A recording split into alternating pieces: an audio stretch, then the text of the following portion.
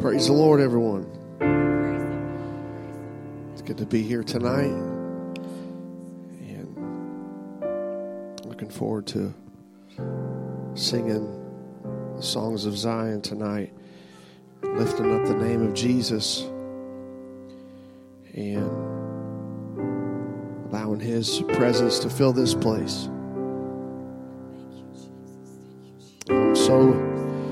I'm so looking forward to it, and we're just going to go ahead and jump right into praise and worship. Let's just lift up the name of the Lord. Let's just see what the Lord will do tonight. Would you stand all over this house? Lift up your hands to the Lord. Can we give Him our praise for just a few moments? Jesus, we love you, Lord. You're so faithful, God. You're so good to us, Jesus. Oh, we magnify your name, God. Hallelujah, hallelujah, hallelujah, Jesus. Oh, I love you, Lord. I worship you, Jesus. Thank you, Jesus. I will bless the Lord, oh my soul, and all that is within me. Bless His holy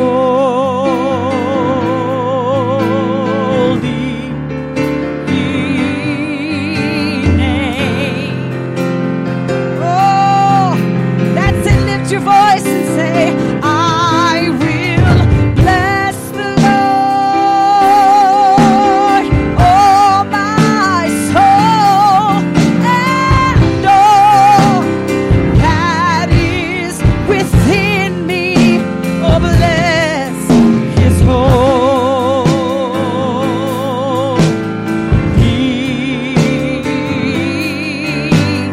name. Oh, thank you, Jesus. Thank you, Jesus. Say that again. I will bless the Lord. Yes. Oh, my soul, and all that is within me. Oh, bless His holy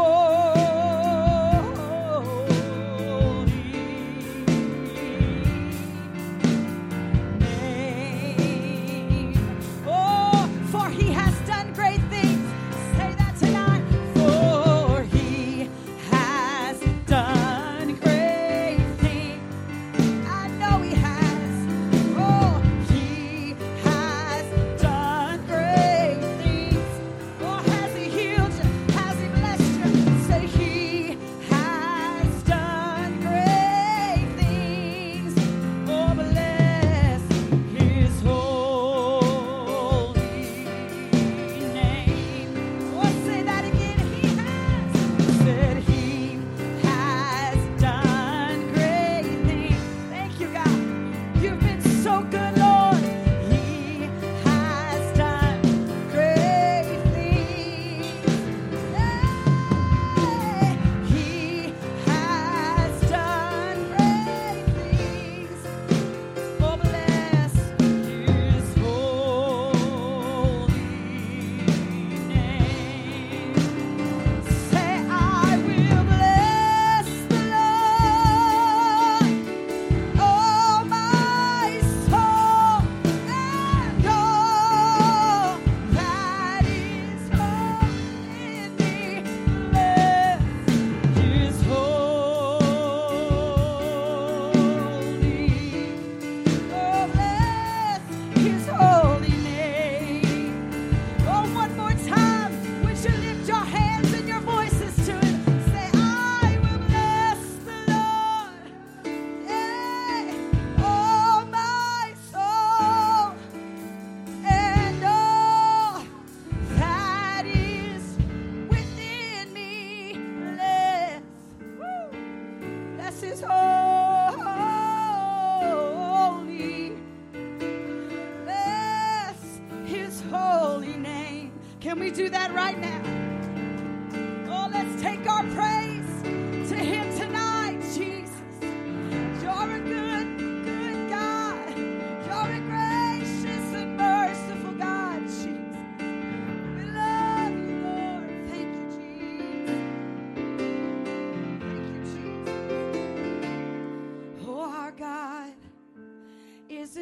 awesome God, He reigns from heaven above with wisdom, power, and love. Our God is an awesome God. Say, our God is an awesome God. He reigns from heaven above with wisdom, power, and love. Our God is an awesome God. Say, our God is an awesome God. He reigns from heaven above with wisdom, power, and love. Our God is an awesome God. Oh, our God is an awesome God. He reigns from heaven above with wisdom, power, and love. Our God. Oh, sing it, church. Say, our God, He's an awesome God. He reigns from heaven above with wisdom, power, and love. Our God. Woo. Say, our God, He's an awesome God. He reigns from heaven above with wisdom, power, and love. Our God. Oh, He's an awesome God. Our God. Woo, hallelujah, Jesus. Yeah. With wisdom, power, and love, our God. Oh, sing it again, church. Say, our God. Oh, He's an awesome God. He reigns from heaven above with wisdom, power, and love. Our God is an awesome. Lift your voice and say, our God is an awesome God. He reigns from heaven above with wisdom, power, and love. Our God is an awesome God. Oh, He's done awesome things in this place. Oh, He's done awesome things in this house. Hey, you're an awesome God. Yay. Our God is an awesome God. Let's praise the awesome God we serve. Hallelujah, hallelujah. Oh, we bring it into this place tonight, God. You're so awesome, Lord. You're so awesome, God. Hallelujah, hallelujah, hallelujah. Oh, He's so wonderful. He's so awesome. Hallelujah, hallelujah, hallelujah. To consider what He has done for us. To consider who He is.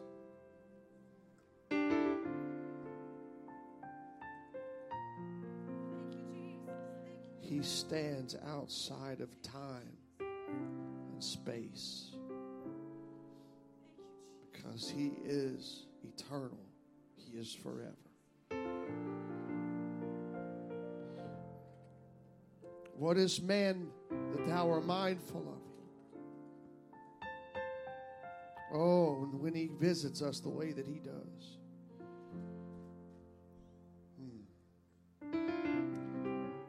Oh, when I consider what the atmosphere does when you step into the room.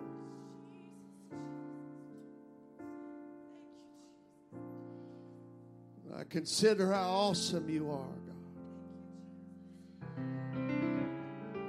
Oh, and without you, Lord, life is meaningless. Without you, God, there is no purpose. Without you, Lord, there is no life. Hallelujah, hallelujah, hallelujah. Thank you, Jesus. Amen, amen. Y'all may be seated.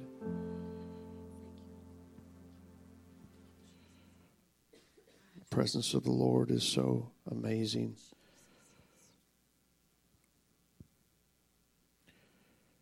I think about all those who don't get to experience what we get to experience. Not just on Sunday, but on Wednesday, and not just on Wednesday and Sunday, but every day we wake up and we get into our prayer closet and we begin to worship the one who's still on the throne. There is something that changes. There is something that happens. And I'm thankful that he responds to praise. I'm thankful that he responds to worship. I'm thankful that he responds to hunger and faith. Hallelujah, hallelujah. Thinking about this week, everything that happened this week. In the first century, when Jesus was walking through his last week on earth as a man, we know that he's still walking the earth in man. And I'm so thankful that we understand that. Sunday, Jesus rode into Jerusalem to the sounds of people shouting, Hosanna. And it was the fulfillment of the prophecy found in Zechariah chapter 9. And it says, Behold, thy king cometh to thee, having salvation. The people were looking for their king and the promise to be saved. But they did not anticipate the rejection of their hope for salvation the way that they had desired it. He came in as a king, openly fulfilling this prophecy, and those who cried Hosanna understood this, but something happened within the city as he began to progress through the city. Something happened. And let's look at Matthew chapter 21, and we're going to read verses 9 through 11.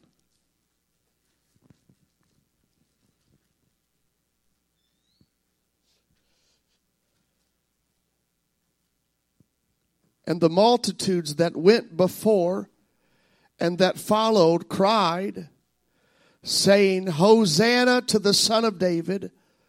Blessed is he that cometh in the name of the Lord. Hosanna in the highest. Now, if we look at this passage, we understand that this is the moment where they were laying down their branches, and they laid down the cloaks. They laid down these things, and they were acknowledging that the one who has come in on the donkey is the king.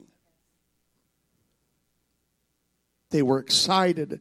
There was something happening in the atmosphere. People were worshiping, they were praising, and they were thanking God for this prophecy coming to them, for them seeing this thing. Could you imagine knowing and the description of what Zechariah penned by the inspiration of the Holy Ghost when that donkey began to be in the view of Jerusalem, and them seeing the one on this day coming to fulfill this prophecy. Verse 10, and when he was come into Jerusalem, all the city was moved, saying, who is this? There was an uproar. And I have to believe at this time that Jesus had caught the attention, or he had captured the attention of the Roman Empire. The soldiers, the guards, the one who watched over the city. Who is this man, and what is this noise? So I believe that they surrounded the crowd as they began chanting, Hosanna, Hosanna, Hosanna.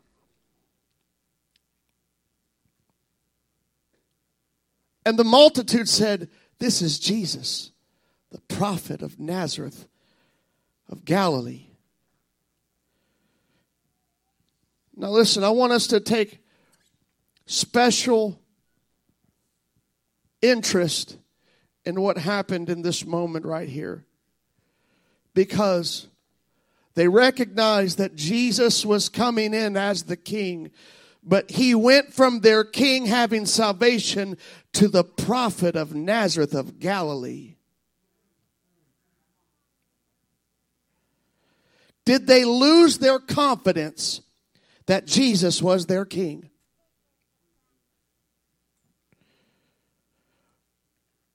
Were they sizing up Rome's horses and Jesus' donkey? Look at what has oppressed Jerusalem, and you see Rome in all of their authority and all of their visual resources, and to see the king of Jerusalem, the king of Israel, riding on a donkey.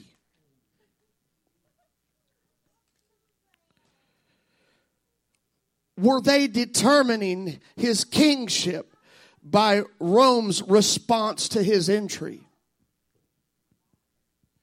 As he made his way into Jerusalem, do you think at that time that the people of Israel were watching the Roman soldiers? What's going to be their response to our king? But maybe it didn't play out the way they wanted to. Maybe Rome just stood still, watching them with straight faces, not recognizing that there is a threat. And the people must have witnessed this and thought, why? Why are they still standing? Why aren't they running? Rome wasn't threatened. So he must not be our king. He's just a prophet. He was king until he moved past Rome's guards. And listen, if he is our king in here or in our home, he must be our king wherever we go. He's not just on the throne in this place. He's not just on the throne in our houses. He's not just on the throne in our prayer closets. He's on the throne wherever we go. He is the king. He's the King of kings and the Lord of lords. And he is still on the throne.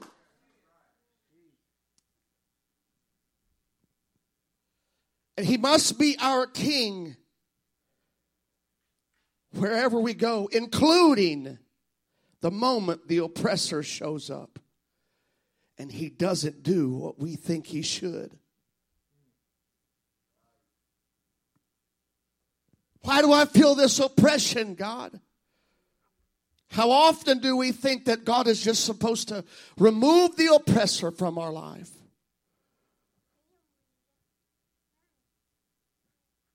Now, I believe that he does do that for people. But what happens if he doesn't? Because here we have a clear example of what Jesus didn't do for Israel. He didn't overthrow Rome. He didn't remove the oppression.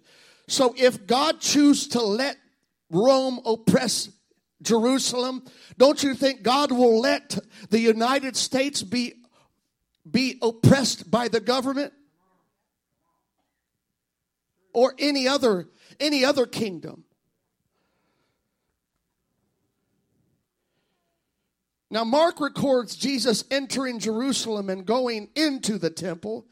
Mark chapter 11, verses 8 through 11. And many spread their garments in the way.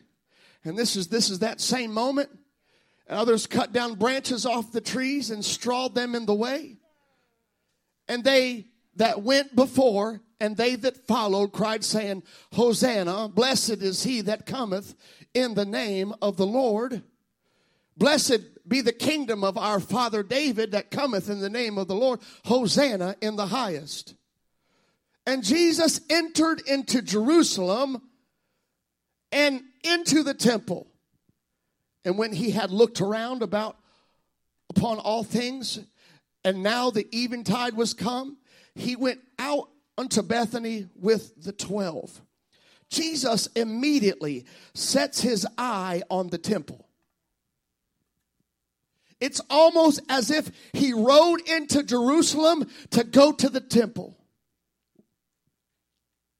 This was his focus, and he moved right past Rome's stronghold because his concern was the condition of the house of prayer. Jesus looked into the prayer room to see the real problem. When Jesus hears the cry of his people for deliverance from oppression, he visits the prayer room.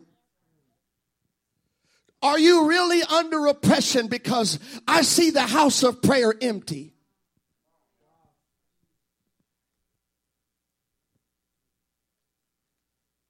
He visits the prayer closet.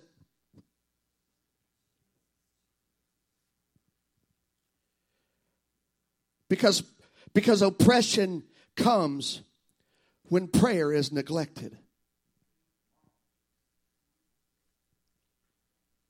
Strongholds are built when the war room is empty.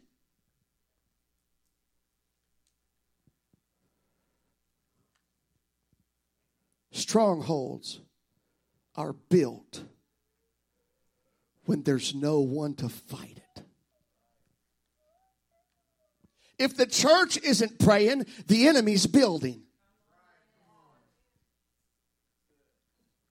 When we come here on Tuesday night, listen, we're praying. We're seeking God. But we're also engaging in spiritual warfare that the strongholds would not be built. That there would not be strongholds. Listen, how many people have family? You have family members who are bound by strongholds. But you know what? If it's not a concern enough for you to go to the prayer room or the prayer closet, then that stronghold will get bigger and bigger and bigger. What the church needs to do is treat the house of prayer as a place for God to do a work in this land.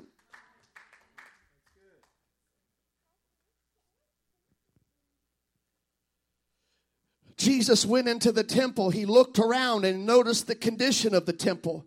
And then he took his disciples to Bethany for the night. And that the very next day, so this was on Sunday, according to scholars. And Monday, the new day, he went back to Jerusalem. And then Jesus had his eyes on the temple again.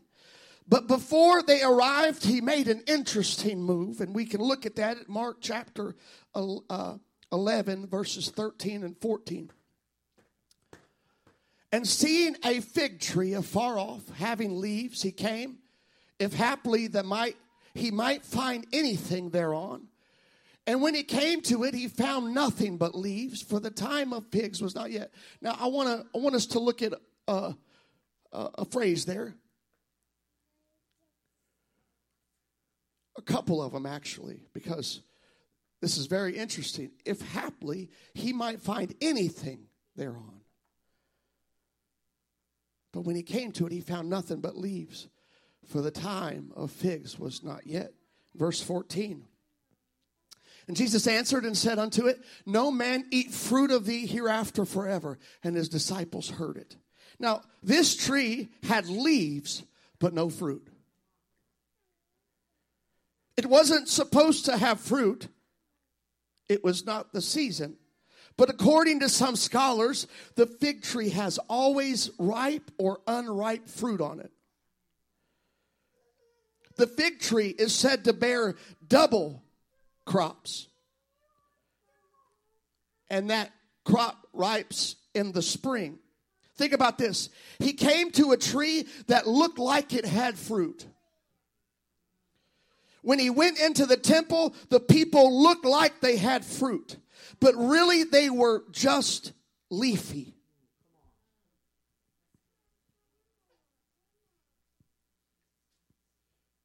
This situation, this whole scenario, this whole layout here was a type of the Jewish people in that day. They had corrupted themselves. They had been led down a road full of false doctrine and teaching. And they have watched the scribes and the Pharisees in their self-righteousness establish the rule for the temple.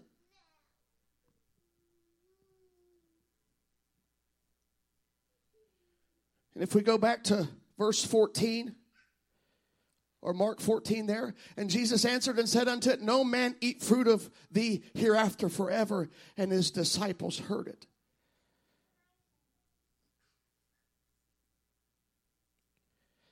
They had a form of godliness, but denied the power. They appeared to be holy, but lacked fruit. And that is what Jesus looked for. And can I just present to you tonight, that is still the same thing that he looks for. He's not looking for the leaves, he's looking for the fruit. And when he shows up or when he comes into the prayer room, is he going to find fruit? Is he going to find fruit when he comes down my road? When he comes into this intersection here, is he going to find fruit on the tree? Matthew chapter 3 verse 10. And now also the axe is laid unto the root of the trees. Therefore every tree which bringeth not forth good fruit is hewn down and cast into the fire. The only thing that a fruitless tree or a fruitless branch is good for is fire. To be consumed by it, to be burnt. Verse 11.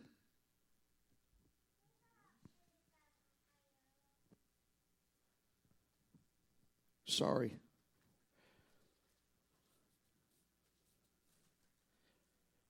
12:33. That's it. You're the right spot there. Either make the tree good and his fruit good, or else make the tree corrupt and his fruit corrupt. For the tree is known by his fruit. The tree is not known by its leaf. The tree is known by its fruit. It does not matter how apostolic we look if there's no fruit. If there is no fruit. Come on, if there is no fruit, I'm not apostolic.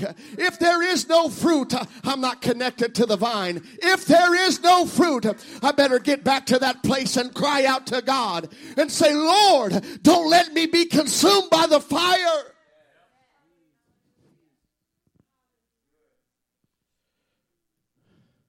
Matthew chapter 13, verse 23. But he that receiveth seed into the good ground is he that heareth the word and understandeth it, which also beareth fruit and bringeth forth some an hundredfold, some 60 and some 30. Here is a key right here. Here is a key to produce fruit. I got to make sure that the soil of my life is ready for the seed. I've been doing soil work. I've been working on it. I've been praying. I've been fasting. I've been reading. I've been worshiping. I visited the prayer room. I visit my prayer closet. I get God's word out. Why? Because I want the ground to be good for the word of God to go forth. And I want to hear it and understand it, that I will produce fruit. 100-fold, 60, 30. If I receive his word, if I receive his instruction, there is a promise for there to be fruit. If I cleave to his word and cleave to the warnings and cleave to what he's trying to do, I'll be a fruitful person. John chapter 15, verses 1 through 8. And I am the true vine, and my Father is the husbandman. Every branch in me that beareth not fruit, he taketh away. And every branch that beareth fruit, he purgeth it, that it may bring forth more fruit. Now ye are clean through the word which I have spoken unto you. Abide in me, and I in you. As the branch cannot bear fruit of itself, except it abide in the vine, no more can ye, except ye abide in me. Now the key to being fruitful is being connected to the vine. Verse 5. I am the vine, ye are the branches. He that abideth in me and I in him, the same bringeth forth much fruit. For without me you can do nothing. And that is the key, right? That's one of the keys in this. is that the Pharisees and the scribes thought that they could do it without Jesus. Thought that they could be fruitful without Jesus. People can't be fruitful without Jesus. It takes the vine for there to be fruit. If a man abide not in me, he is cast forth as a branch and is withered, and men gather them and cast them into the fire, and they are burnt. If ye abide in me and my words, here we go back to his word. Remember what we read in Matthew 13, how that word, when it hits the right soil, it's going to produce fruit. And he said, if my words abide in you, ye shall ask what ye will, and it shall be done unto you. Now, what is he implying there? The implication is there, if you ask what ye will, that means I'm going to pray. If I abide in him and his word abides in me, I'm going to pray. I'm going to pray, and whatever I ask, it shall be done unto you. Herein is my Father glorified. Where is the Father glorified? That ye bear much fruit. So shall ye be my disciples. So shall ye be my disciples.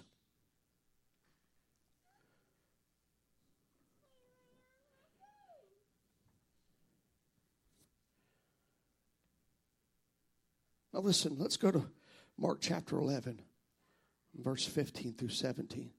And they came and they come to Jerusalem, and Jesus went into the temple and began to cast out them that sold and bought in the temple, and overthrew the tables of the money changers and the seats of them that sold doves, and would not suffer that any man should carry any vessel through the temple. And he taught, saying unto them, is it not written, my house shall be called of all nations the house of prayer? But ye have made it a den of thieves. Listen, the temple was filled. Listen to this. The temple was filled with sacrifice, but none of it was pleasing to God. A busy house doesn't mean it's a pleasing house. Come on, we can be so busy in the kingdom that everything that we do is not pleasing to God. They polluted the house of prayer with earthly business or busyness. There was sacrifice, but it was empty. Just like the scribes and chief priests who allowed this pollution to fill the temple. We need to make sure that what happens in the house of prayer doesn't begin in the house of prayer. Visualize this for a moment. And think about what they did when they got to the house of prayer. They got to the house of prayer. They got to the temple. And they bought sacrifice. Which means they didn't bring anything in with them.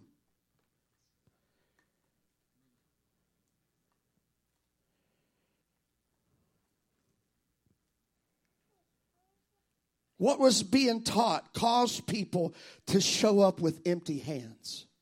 And if we're not careful, what we'll do is we'll wait to connect to God on Sunday or Wednesday. We'll come in here with empty hands and not have anything to bring. We'll come in here and look for sacrifice. Or look for a way to give God something. But you know what we need to do? We need to enter into his gates with thanksgiving and into his courts with praise. We need to bring that sacrifice into this place. Isaiah chapter 56, verse 7 and 8. Even them will I bring to my holy mountain and make them joyful in my house of prayer. Their burnt offerings and their sacrifices shall be accepted upon mine altar. For mine house shall be called a house of prayer for all people. Now we know based on this passage that there was a pleasing sacrifice and there was sacrifice that was not pleasing.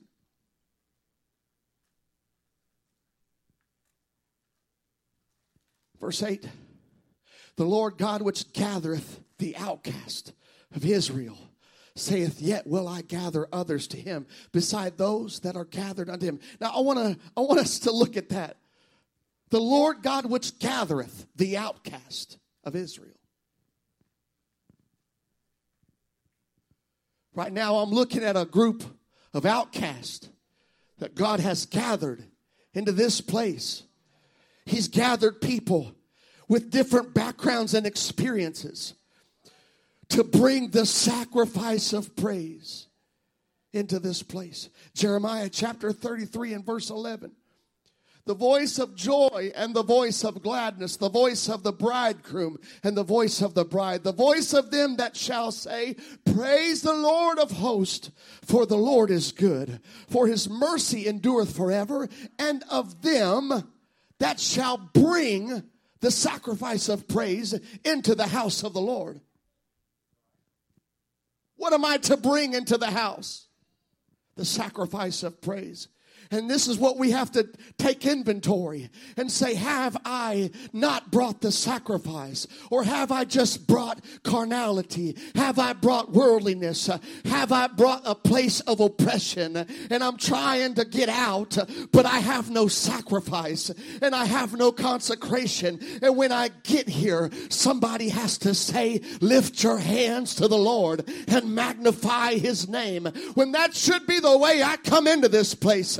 I come in here with my voice lifted. I come in here with my hands raised. I come in here determined to let the Lord know I'm coming with a sacrifice. I'm not coming with empty hands. I'm coming to say, bless the name of the Lord. I will bless the Lord at all times.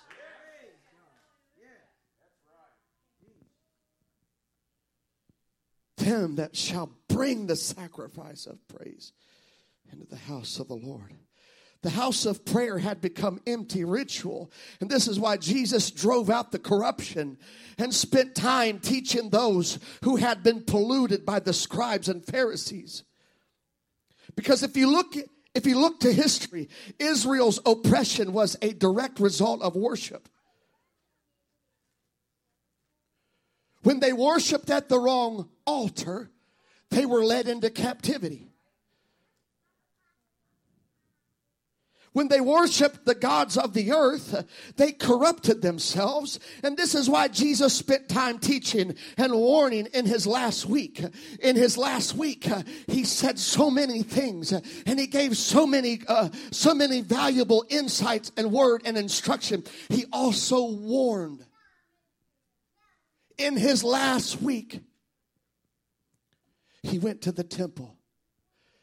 Now, I don't believe he went to the temple just to dispute with the scribes and the Pharisees and the priests. I believe he went in there to let people know you've been taught the wrong thing.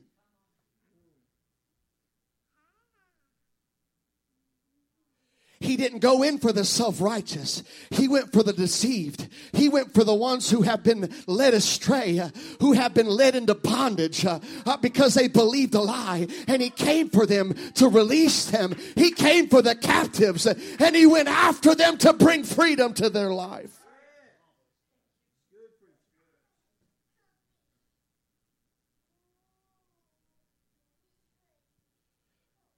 And that happened on Monday. Now, if we look at Tuesday and Wednesday, Jesus taught his disciples the power of faith mixed with prayer. This wasn't something that was taught in the temple. This wasn't something that was taught by the religious leaders of the day. It was foreign to them. And when Jesus cursed the fig tree and it withered before their eyes, it withered before them, and they seen it, they thought, how is this possible?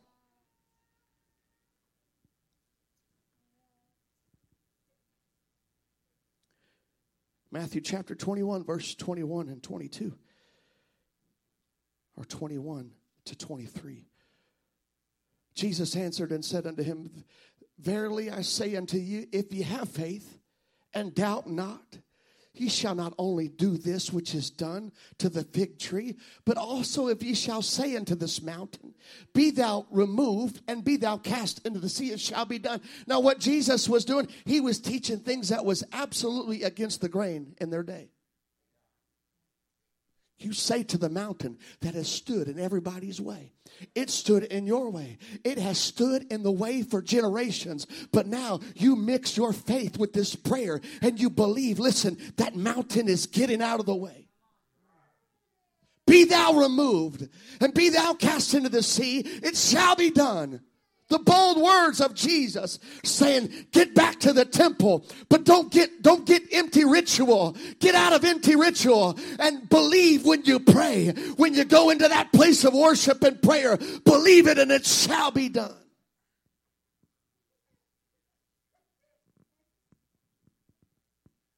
And all things whatsoever ye shall ask in prayer, believing ye shall receive. And when he was come into the temple, the chief priest and the elders of the people came unto him as he was teaching. Listen, I believe that what Jesus was doing when he was teaching about prayer and faith, you know what that did? That highlighted the scribes and the Pharisees as empty. Because they stand and pray. And they exhibit a life of prayer. And they use long words. And they stand in the temple and proclaim how holy they are. What Jesus was proclaiming to all those who were listening to him was, you pray like this and you're not going to need to look to the scribes and the Pharisees. They're going to need to look to you because you're going to have something that they don't. They've been living their life as a leaf, but you're going to do this and God's going to bring fruit into your life.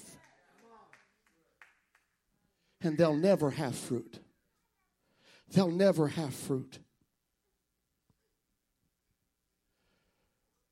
The chief priests and the elders of the people came unto him as he was teaching and said, by what authority dost thou these things?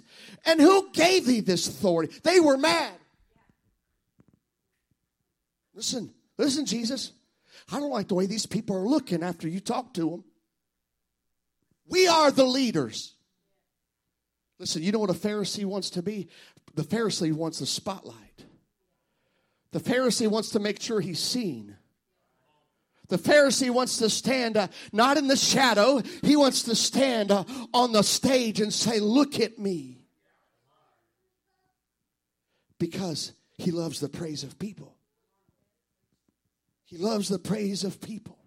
A Pharisee doesn't have to stay a Pharisee, though. But listen, all that pride has to come crumbling down. A Pharisee can find redemption. A Pharisee can have fruit, but they're going to have to put the facade down, and they're going to have to humble themselves. And listen, that's going to be hard for somebody that built themselves up to now humble themselves.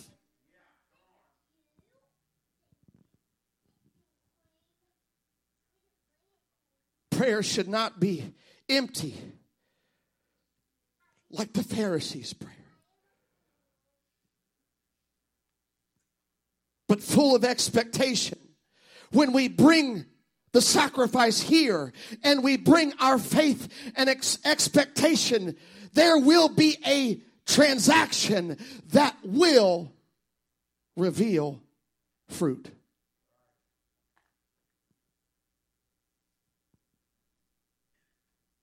Prayer should be exciting.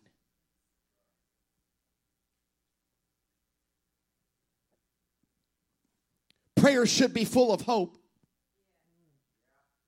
Prayer should be full of gladness and excitement, not, Lord, if you don't do it, I don't know how I'm going to survive. Prayer should be, God, you are wonderful, and I'm so thankful for all the things that you have shown me, and you showered me with blessings, and your favor is on my life, and so I know you're going to help me. You're going to navigate me through this life. You're going to give me an expected end. You're going to lead me to that place of being fruitful. You're going to bring us to that place of multiplication. It should be gladness when we pray, because we believe God's going to do it. We believe he's going to show up and show himself faithful, and I can be glad when I know it.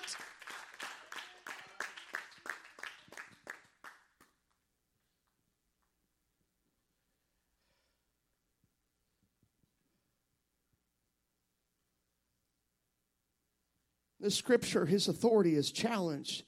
And then he teaches a few parables, and then he lays into those who had portrayed themselves as spiritual. And this is what he said. This is in the last week of his life, the last week of his earthly ministry, as he walked the earth as the man, the Savior, the Redeemer. Matthew chapter 23.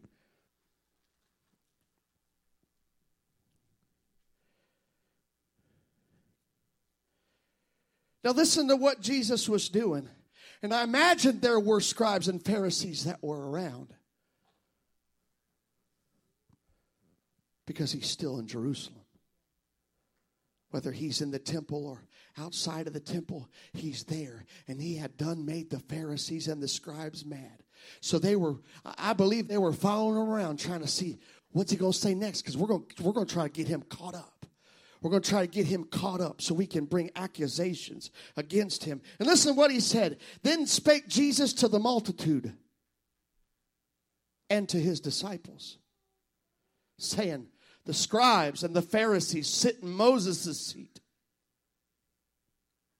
talking about them to his disciples and the multitude who were listening. He was making an example of what they had done and who they were. And he was telling the multitudes. You know what he was doing? He was reading their mail to everyone to hear, for everyone to hear. They sit in Moses' seat. All therefore whatsoever they bid you observe, that observe and do, but do not ye after their works, for they say and do not. Don't do what the scribes and the Pharisees do, because they'll tell you one thing and they won't do it themselves. I can picture them becoming furious. Jesus, you're ruining our prophet. First you come in and you overthrow the temple. We had money in our pockets. I believe there was some kind of extortion or some kind of thing that was taking place. And the scribes and the Pharisees are right in there. Why? Because they were not spiritual. They were carnal as the day is long.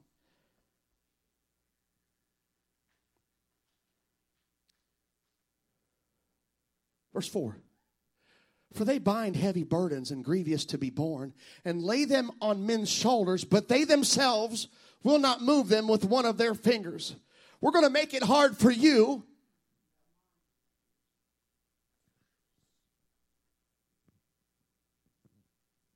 And we're going to watch you suffer. And we're not going to do anything to help you. But we will take your money. Verse 5. But all the works they do for to be seen of men. They make broad their phylacteries and enlarge the borders of their garments.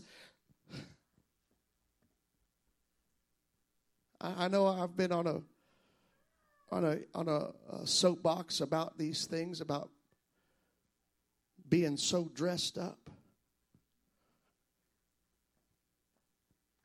Do you think that could fall into the category of being a Pharisee? It could, right? It could if I was proud and I wanted to do things to be seen, and I walked in the room to see if anybody was watching me walk into the room.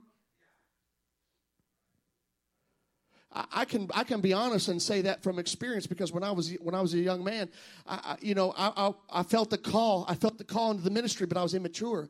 I was so immature. I knew the culture and I knew how to look the part and act right. And you know what? I'd walk in to see how many people thought I was called. See how many people look at me and say, you know what? That's a great man of God right there. Just being transparent here. How many people walk through the doors? They spend hours preparing themselves to walk through the doors so they can see people look at them like.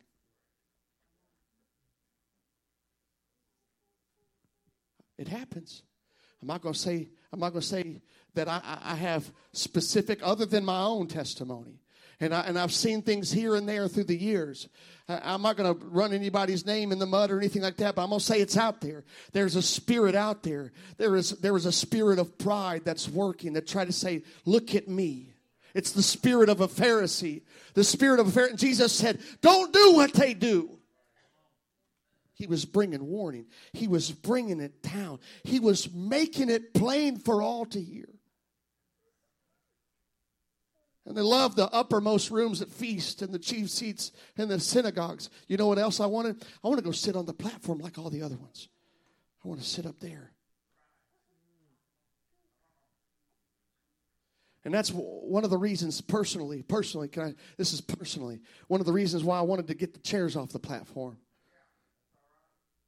I don't want to promote something that people are like, I want to sit on the platform. I want to sit on the platform to be seen. I want to sit up there so people know my name. Listen, I want to lower myself so they know his name. I want to humble myself so they know the King of Kings. Not me. It's not my merit. It's not my goodness. It's his mercy. It's his grace. And so I'm going to humble myself so somebody may see Jesus.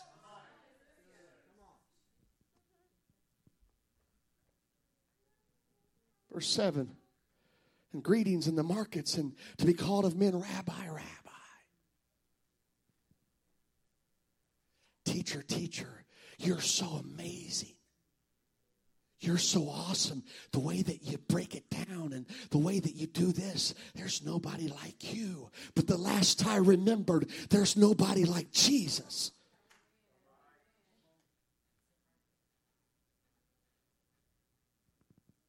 Verse 8. But be not ye called Rabbi, for one is your master, even Christ, and all ye are brethren. Verse 9. And call no man your father upon the earth, for one is your Father which is in heaven. Neither be ye called masters, for one is your master, even Christ. But he that is greatest among you shall be your servant. And whosoever shall exalt himself shall be abased. And he that shall humble himself shall be exalted. You know what Jesus was doing in this moment? He was abasing the Pharisees.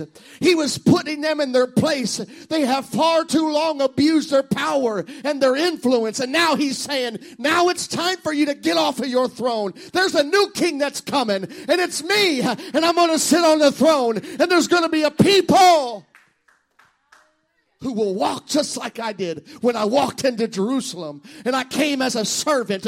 I didn't come as a mighty challenger to overthrow I came as a suffering servant. Verse 13. But woe unto you, scribes and Pharisees, hypocrites! For you shut up the kingdom of heaven against men. You know what they did in that prayer room, in the house of prayer? When they were shutting up the kingdom of heaven against men. For you neither go in they couldn't do it themselves. Yeah. Oh.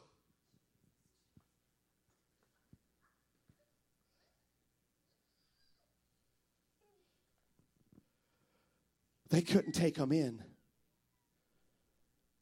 So they had shut up the kingdom of heaven. You neither go in yourselves, neither suffer ye them that are entering to go in. Verse 14. Woe unto you, scribes and Pharisees, hypocrites! For ye devour widows' houses, and for a pretense make long prayer. Therefore ye shall receive the greater damnation. I'm talking, what do you think the Pharisees were doing at this point? Livid, plotting. We got to get him out of here. He's exposing us. Woe unto you, scribes and Pharisees, hypocrites! For ye compass the sea and land to make one proselyte. And when he is made, you make him twofold more the child of hell than yourselves. You know what happens when a Pharisee is pastoring a church? He's making proselytes children of hell. What does it say? Woe unto you, scribes and Pharisees, religious leaders, religious influencers, for you compass sea and land to make one proselyte. And when he is made, you make him twofold more the child of hell than yourselves. What Jesus was What Jesus was doing, he was exposing what they were doing, because they weren't just being pharisaical in their ways. They were producing people who would become worse than them. Verse 16. Woe unto you, ye blind guides, which say, whosoever shall swear by the temple, it is nothing. But whosoever shall swear by the gold of the temple, he is a debtor. Verse 17. Ye fools and blind, for whether is greater, the gold of the temple that the gold, or the temple that sanctifieth the gold? And whosoever shall swear by the altar, it is nothing. But whosoever sweareth by the gift that is upon it, he is guilty. Ye fools and blind, for whether is greater, the gift or the altar?